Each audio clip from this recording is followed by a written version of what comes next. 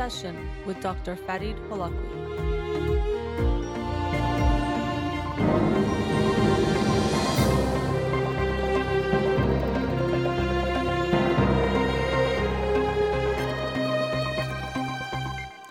Good evening and welcome to In Session with Dr. Farid Holakwi.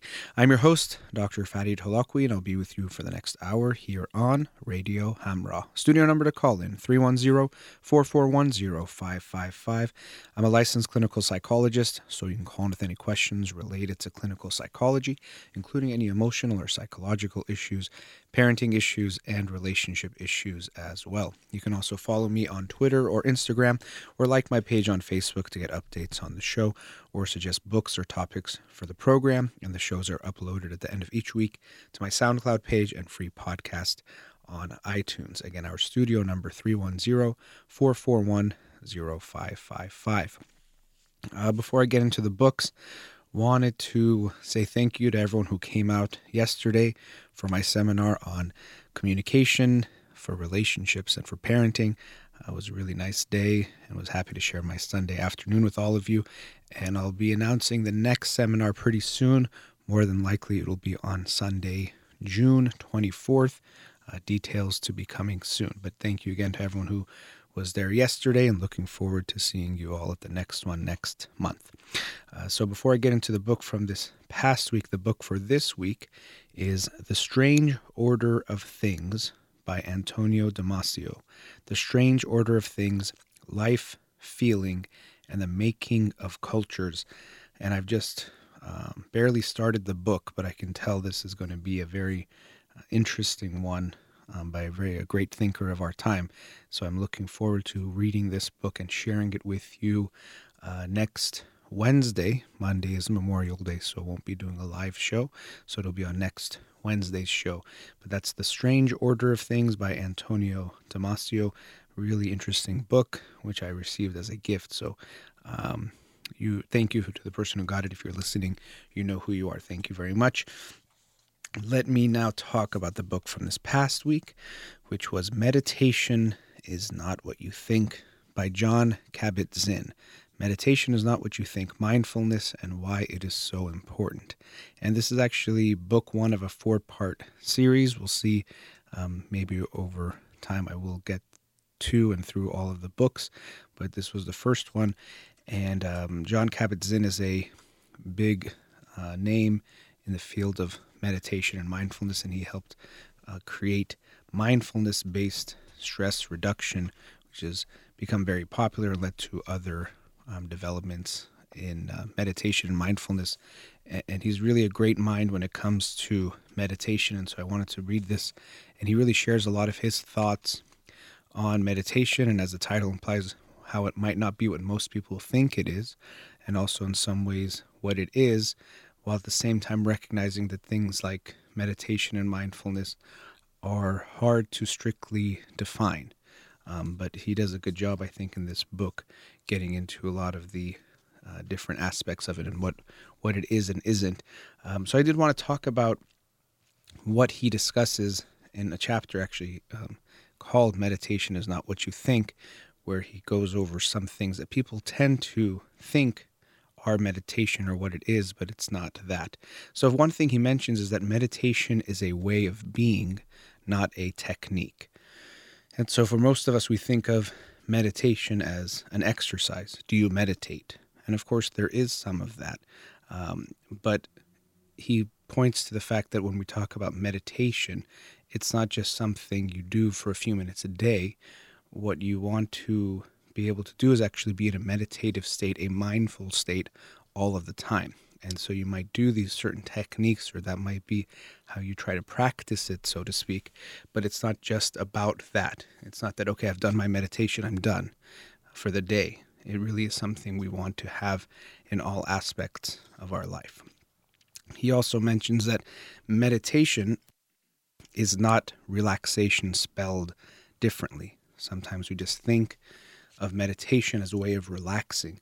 And as he mentions, it's very likely that if you meditate, you will feel more relaxed. It can come with more feelings of relaxation, but it's not just that. It's not about just becoming relaxed. There's lots of ways to do that, And again, meditation might give you that, but that's not what it's all about. So that's also another aspect of meditation that people think they know, but it's not all that it is. Another thing is people think of meditation as going completely blank, meaning that you don't think about anything.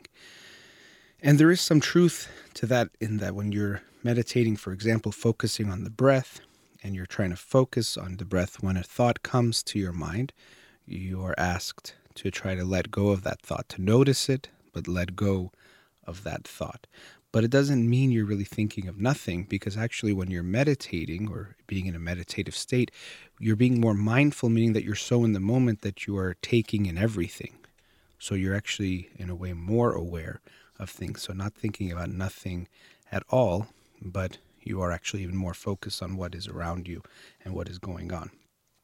Another misconception people can at times have about meditation is that it's about controlling your thoughts. That if I meditate, I will no longer become angry. I will no longer feel sad, or I'll no longer feel these things. And that's actually not what meditation is about. Again, it might be true that if you meditate for a long period of time and you become more mindful, you'll see benefits like a decrease in anger and depression and anxiety. That can be what happens. But when you are meditating, actually, you're being even more aware of what you're feeling. So rather than not feeling anything or taking away feelings, you're actually in a non-judgmental way being aware of what you're feeling. So you can be sad while you're meditating. You can be angry while you're meditating. And actually, maybe if there's a feeling you didn't want to feel, if you meditate and become more mindful, you might be aware of that feeling that was previously something you were not aware of. So meditation isn't this idea that you're just going to always feel calm and good and happy and only notice those things. It's about being more in touch with you, who you are as a whole. We have this idea of like the Zen master who is always calm. And there are people who have meditated for years and years, for long periods of time or long hours every day, and they may become more calm, and we see that. But we shouldn't think that if I'm going to meditate, it means I'm going to lose those negative feelings. They don't necessarily go away. We actually become even more aware of them. Another thing that's interesting about meditation is that it's not about trying to get somewhere else. Even sometimes we can talk about achieving nirvana, and he mentions that in the book, and we can talk about achieving some state. But meditation is not about trying to get somewhere. It's actually more about being where you are, as you are, in the moment. So yes, you might experience benefits from meditating long term, but you're not supposed to be striving for that. Or we shouldn't think, I'm going to meditate to get to this goal or achieve something or reach something. It might be a byproduct, but we want to be doing it because of becoming more mindful in the moment. We're supposed to accept who we are and what we are. And he mentions, and it's related to a famous quote by Carl Rogers, that only when we accept things, and it's a paradox, when we accept ourselves or things as they are, only then can we make a change. So meditation and mindfulness is about accepting and being aware of who we are, what we're feeling, and what is going on. What we can maybe call radical acceptance or non-judgmental awareness. We are aware of what is there, and we accept it as it is, and only then can we actually change. Now, being more mindful, we might wonder, well, what's the point? Why should I care to be more mindful? Well, very importantly, when we become more mindful, we become more aware and in touch with ourselves, of who we are, what we feel, what we desire, what we like and dislike.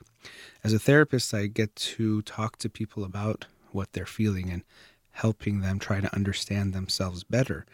And I'm constantly reminded of how little we know ourselves, even though we are, of course, with ourselves all the time, in that I am in my mind or I'm in my body, but it doesn't mean I'm actually aware of myself or that I know myself very well.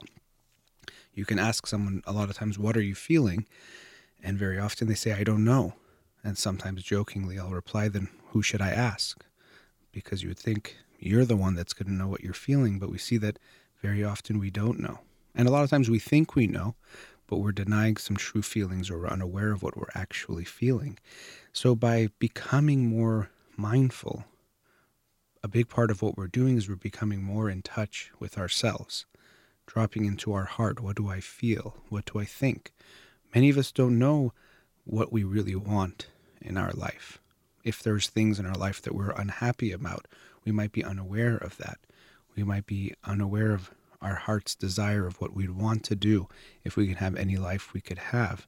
And we're just going through the motions through the life that we've been given, or that has been created, or we've helped obviously create ourselves, but we're not mindfully creating that life.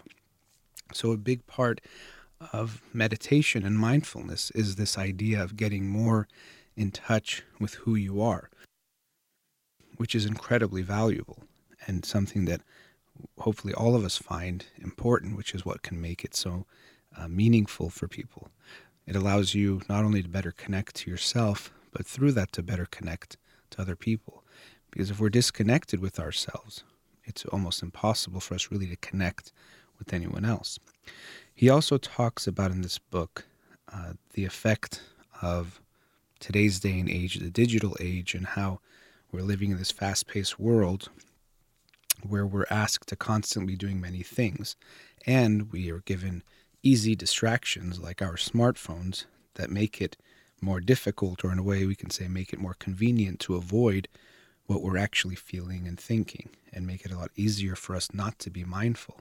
So it actually takes effort and takes some planning to be more mindful in this day and age. It reminds me of the book from a couple months ago, Mindful Tech by David Levy, which talked about this, that we can be more mindful of the way we use technology. It doesn't have to get in the way of being mindful, but the way that most of us use our phones and use technology, it completely takes us away from being in the moment, and we're constantly somewhere else, distracting ourselves, getting away from our feelings, our thoughts, and what's going on in our own head. He uses this a phrase from someone else in this book, continual partial attention. We're never really fully giving our full attention to any one thing. I'm checking my email and watching TV at the same time. I'm talking to a friend, but also texting someone else, or going on my news feed at the same time. We're not really taking moments to fully be aware of what's going on and experiencing them. And there's also the myth of multitasking, where people think they're being so productive because I'm doing more than one thing at a time, so I'm making a better use of time. But we know that that's not true. When you're multitasking, you're not doing several things at the same time. You're just quickly switching your attention from one thing to another and going back to the other thing. And actually, usually you're losing time, because in that switching, it takes time to adjust and then readjust to what you're doing in the new task, and then switching back to another task. So you're actually not saving time. You're actually becoming less efficient for most people. And so it's actually not helping us. But it's also another way for us to avoid being mindful. Because being mindful is a good thing, but it also means I have to be willing to face myself and what I'm feeling. And many of us would rather avoid our feelings, because when we have a feeling like sadness and despair, or loneliness, or some anger or resentment towards someone, very often we'd rather avoid that feeling because we don't like how it feels, and also we don't like what it might mean we have to do. If you realize that you're miserable at your job, that means you might have to take the risk of making a change and putting yourself out there. And maybe that's very scary for you. So it might feel safer for you to not be aware of that feeling. And many of us choose that unawareness over actually being aware and being mindful. But this is what leads to people later in their life regretting the decisions they made, and very often the decisions they didn't make in their life, because they didn't allow themselves to be in touch with who they really are and what they were really feeling and what they really wanted and desired. So the goal of being more mindful being more aware of what you're experiencing in any moment and being more connected to yourself. It's a very valuable one and a meaningful one. And meditation and the practicing meditation, as we sometimes talk about it, can be one way to help us achieve that. But overall, this goal of mindfulness should be one that we all have. And so this book, Meditation is Not What You Think, by Jon Kabat-Zinn, is a great book to introduce to you some thoughts and ideas that he has on what meditation is and is not, and some ways of looking at it and thinking about it, and also expressing why it can be so important for us to become more mindful in our day-to-day life. So it was a nice read, and as I said, I might read the other 3 books in the series, but for now the book for this next week is The Strange Order of Things by Antonio Damasio. Hope you'll join me in reading that, and I'll be talking about that on next Wednesday's show. All right, we've reached our first commercial break. Studio number 310-441-0555. We'll be right back.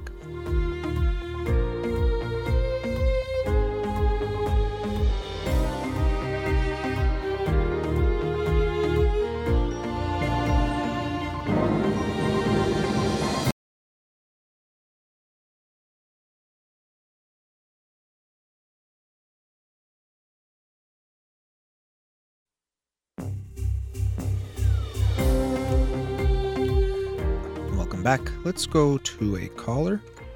Radio Hamra, you're on the air. Hello. Hi, thanks for calling.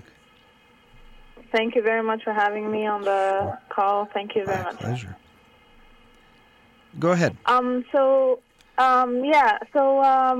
topic I'd like to discuss with you is about my toddler who's dealing with 2 things in her life at the moment.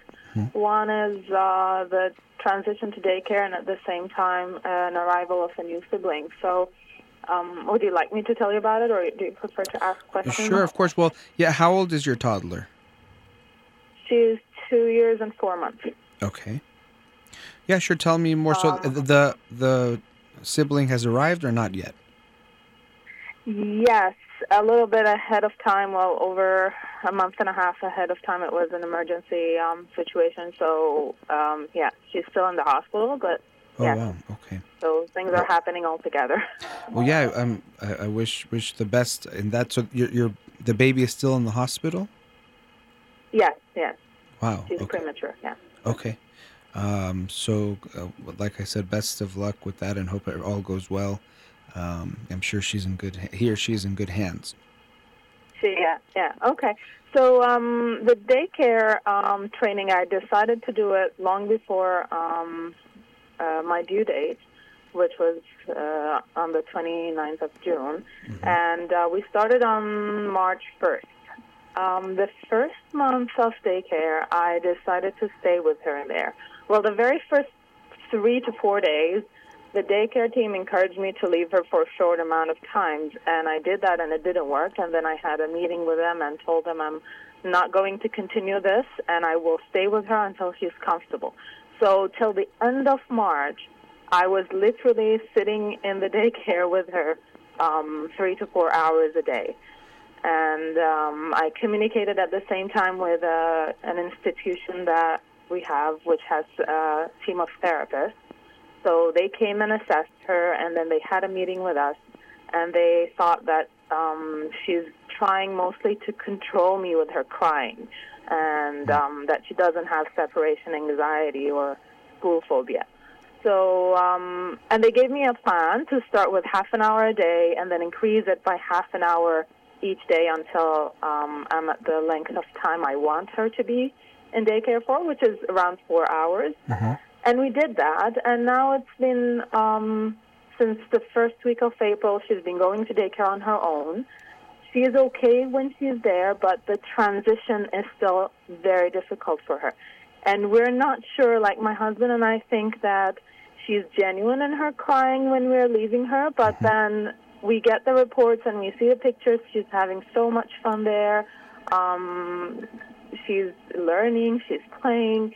It's only, and everyone, the teachers say it's instant. Once you leave, instantly she's quiet and she's busy playing. Okay. So, so we don't know if we should continue doing this because she really screams and cries and asks us not to leave, and every single day we're questioning the decision we made about putting her into daycare, and whether it's too late if we decide to take her out now and try it another time. So we're really worried if we're causing her any emotional damage here.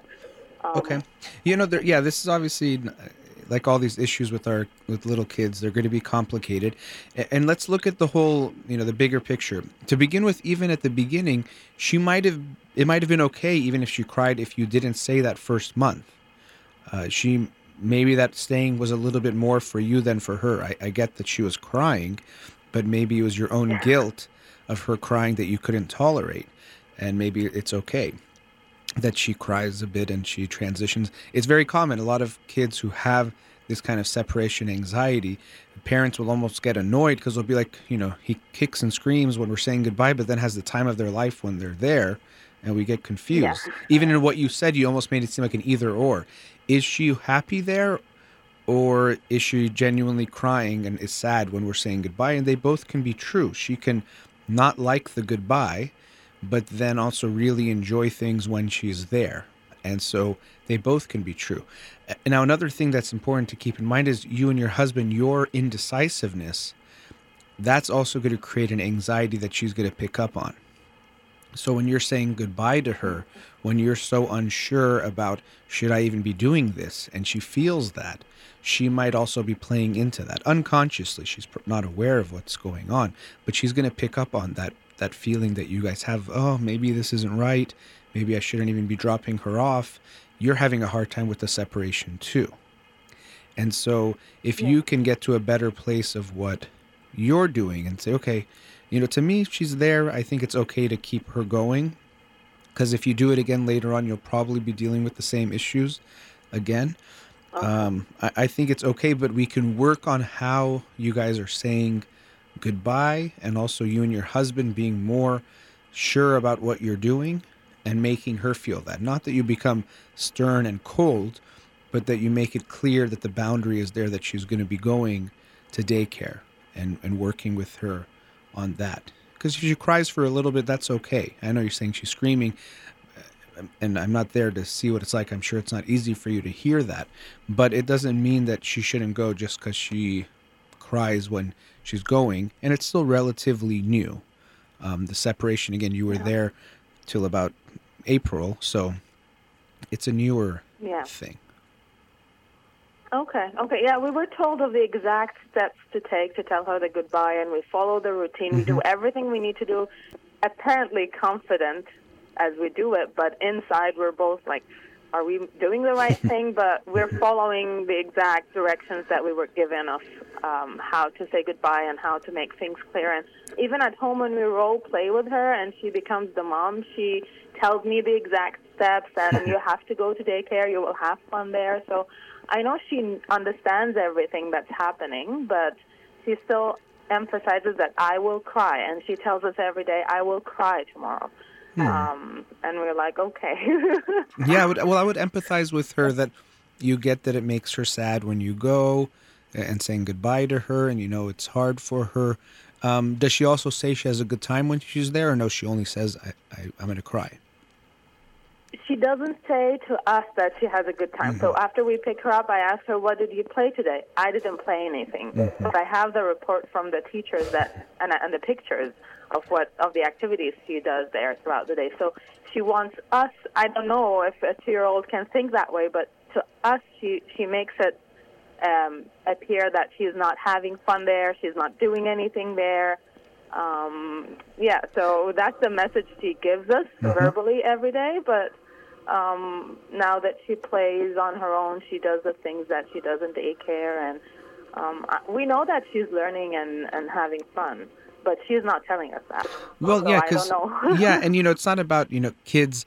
If we look at what they're doing, sometimes it could appear manipulative in a way, but she's really just doing what she can emotionally to try to survive. And the way I hear it is she does have a good time when she's there, but she gets mad at you guys for the goodbye because she doesn't like it. And almost in a way, it's like, I don't want you to get too comfortable with this goodbye or to think I really like it there so much, or that I want to be there because I want to be with you, and I don't want you to think Yeah. this goodbye is something I'm ever okay with, or even, more fearfully that you think I like it so much you'll leave me there, if there even be Yeah. that concern. So we want to understand where she's coming from. Is she doesn't like the goodbye, and we can understand that. We want to empathize. She'd rather, when she's with you, she doesn't want to say goodbye to you. She'd rather be holding on to you. But then when she's there, she has fun too. And again, they both can be true. It's not that she's lying to you when she starts crying. She really doesn't like that feeling. And I think we have to be aware of the fact that because you stayed before, in a way you gave her the message that if you cry hard enough, I give you what you want. I stay. And that's going to take some Yeah. time to change. It's not going to just change overnight. But so she still has that feeling. So it's not about her exaggerating because she's faking or lying, but she really wants you. And so she's trying to keep you. And so that could be part of what's going on too.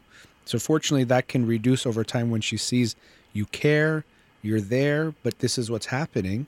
She'll acclimate it slowly and realize it's going to be okay. But I think you and your husband, although you're saying we do everything confidently, and I believe you that you guys are doing that, kids pick up on things. They Yeah. absorb what's going on in the house. They feel your anxiety. They feel the uncertainty, and that's going to affect them. So if you and him come to a better place within yourself and the guilt becomes less and you commit to this, okay, she's going to daycare. We're going to do it. She doesn't like the goodbye, but it seems like from what everyone is telling us, the teachers and then even the psychologists, that it seems like they're okay with it and that it's okay. And so maybe it just hurts us to see our baby crying, which is understandable too, but that it's okay. And if you guys can be more okay with it, I think it'll make it easier for her as well. Okay. Yeah, it's lovely to hear and be reassured that we're not doing the wrong thing. Okay, so can I move to the next topic? Sure. The sibling that's arrived.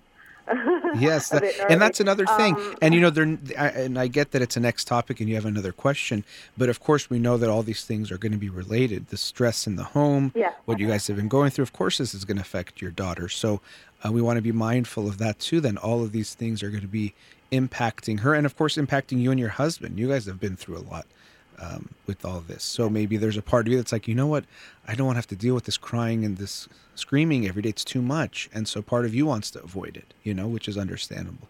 So there's so many things. All these things are related. But yes, going on to that second aspect. Okay, so it was about 10 days ago that I had to be delivered through an emergency C-section, and the hospital I'm in is an hour away from our home. Oh, wow. So we don't want her routine, the daycare routine, to change. So the first 2 days we didn't bring her to the hospital, and she had a bit of a runny nose.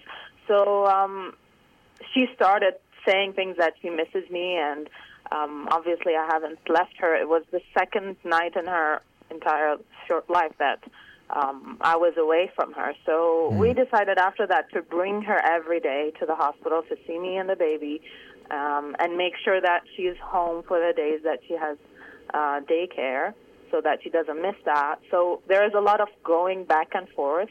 And now my husband has rented a place here, so in the other city, so that they can stay on the weekends. So we've been doing that, and Grandma's been helping. So again, we were wondering, her routine has changed dramatically. Like she's mostly with grandparents now and father, my husband, and she's not in her own environment as much as she used to be. What's the best, I would say, approach here? Should we bring her every day? Should she stay in her own environment? What's more important here, being close to me as her mother, or being in her own routine that she's used to and familiar with? That's a tough question, and I wish I had a straightforward answer for you, because you're trying to make the best of a complicated or difficult situation where either way something is being missed, and I don't know exactly which one is better. My hunch would be seeing you, that closeness is going to be very important, like losing you or your husband. That might be even more important than routine, but we just talked about how important it was for her to continue daycare because she just got more used to it and is dealing with that. So if there's a way to do both, obviously we'd want to do that. It seems like that might not be possible. But again, this is why in understanding your situation, it's important for me, even I could have asked you more about what else is going on, because now we can see the separations are going to be harder for both of you guys. You're both not looking forward to saying goodbyes, and she definitely isn't, because she hasn't been seeing you as much. As unpredictability. Even I'm sure with the emergency C-section, there must have been some chaos and stress going on in the home that she either directly experienced or experienced through you guys at some point. So this also will help us better understand her separation issues being magnified in that way. As far as which one's better, I don't know, and even it's hard for me to really understand what the choices would be. Can you make it more clear? What would it be between? What are the choices you guys have? Right now, well, we don't, she doesn't miss daycare at all. It's just the fact that she has to stay some nights in a new place that we rented here in the other city, rather than her own bedroom and her own bed and all that. And I'm not with her even then, because I'm still in the hospital.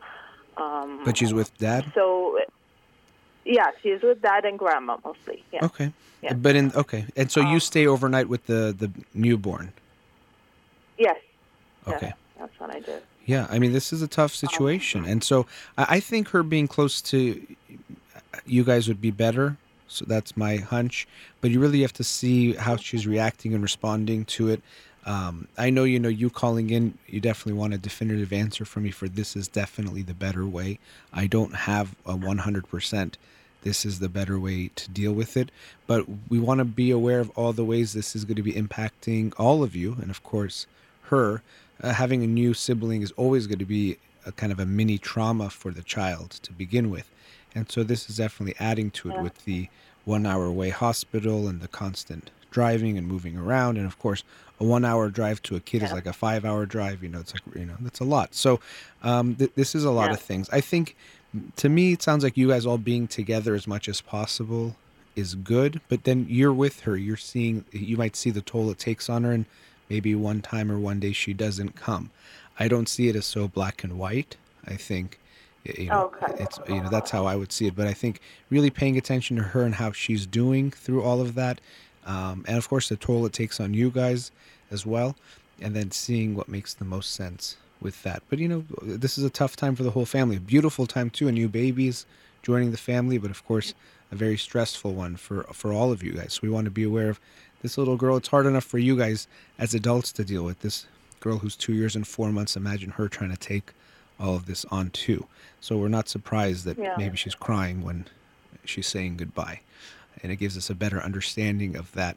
And we always want to approach our children's behavior with understanding and curiosity, rather than thinking they're being difficult or defiant, which is easy for us to think when we are having a bad day and our kid acts out, or it seems like they're trying to get our attention and do something destructive, but they're just trying to make sense of the world and trying to do the best they can. So we want to be aware of her tears are always telling us something.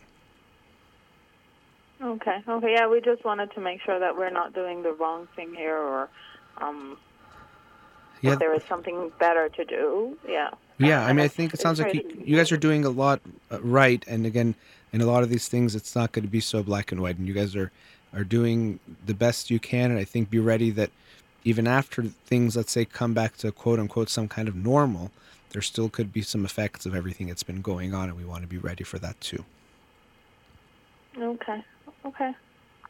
Thank you very much. Sure. Thanks for calling. Good luck to you guys. It was nice talking to you. Thank you. Where would I be able to hear this call again?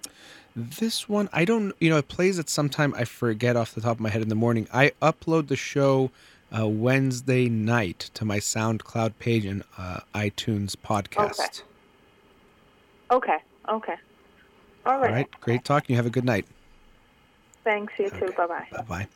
You're listening to In Session with Dr. Fadi Holakouee. We'll be right back.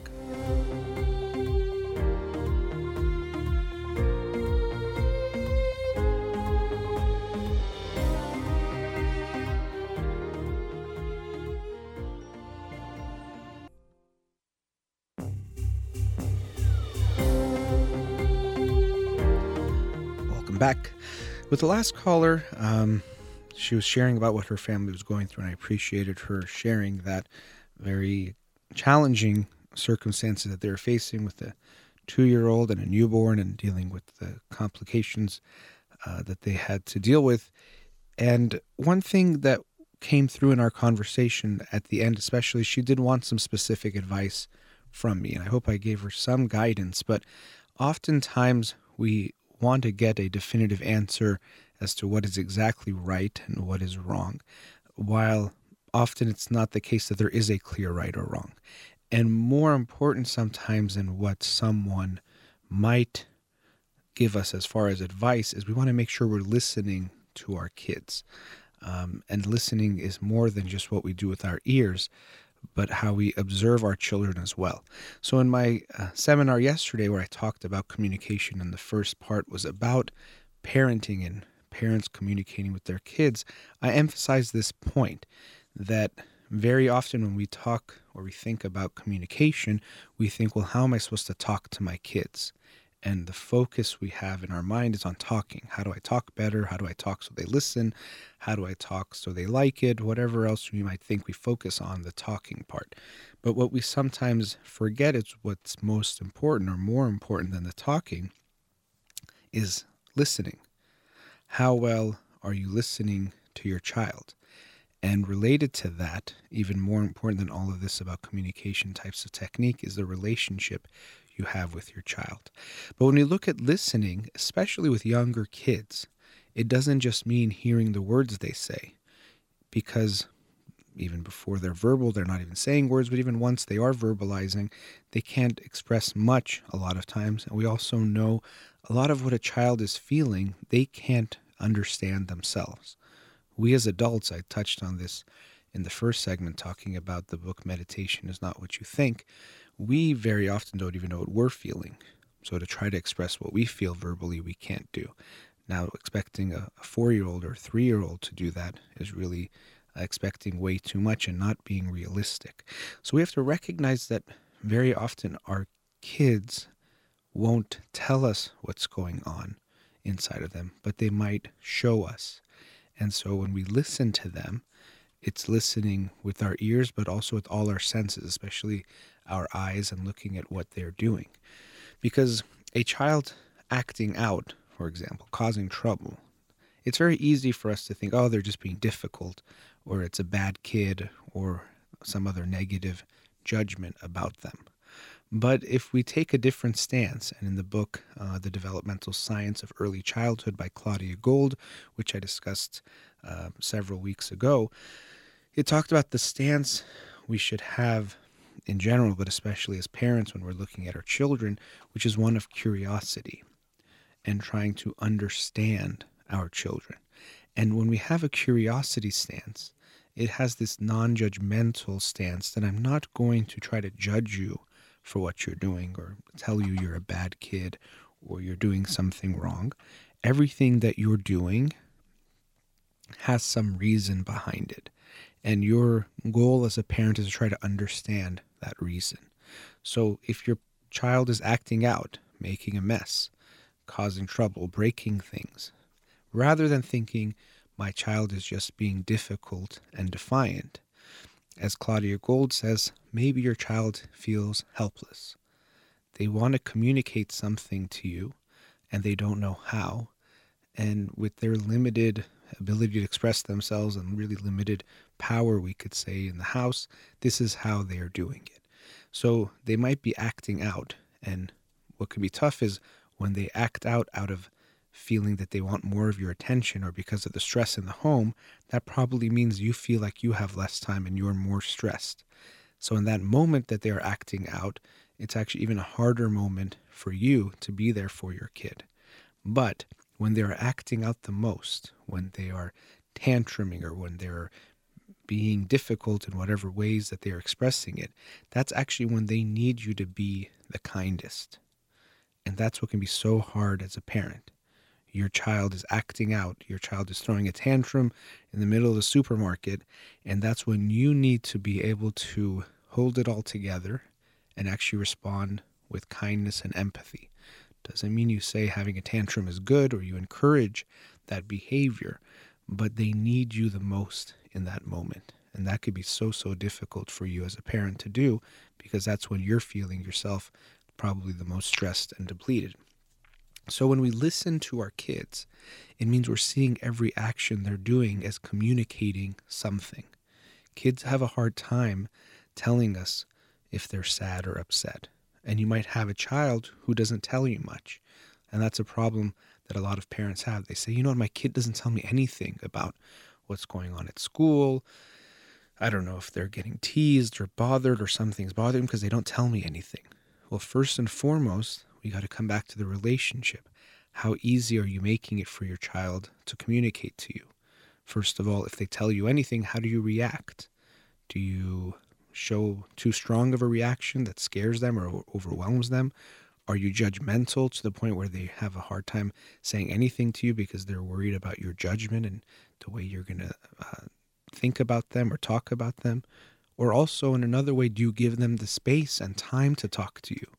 Are you so busy, or do you only leave a few moments for them that they maybe don't have the time to talk?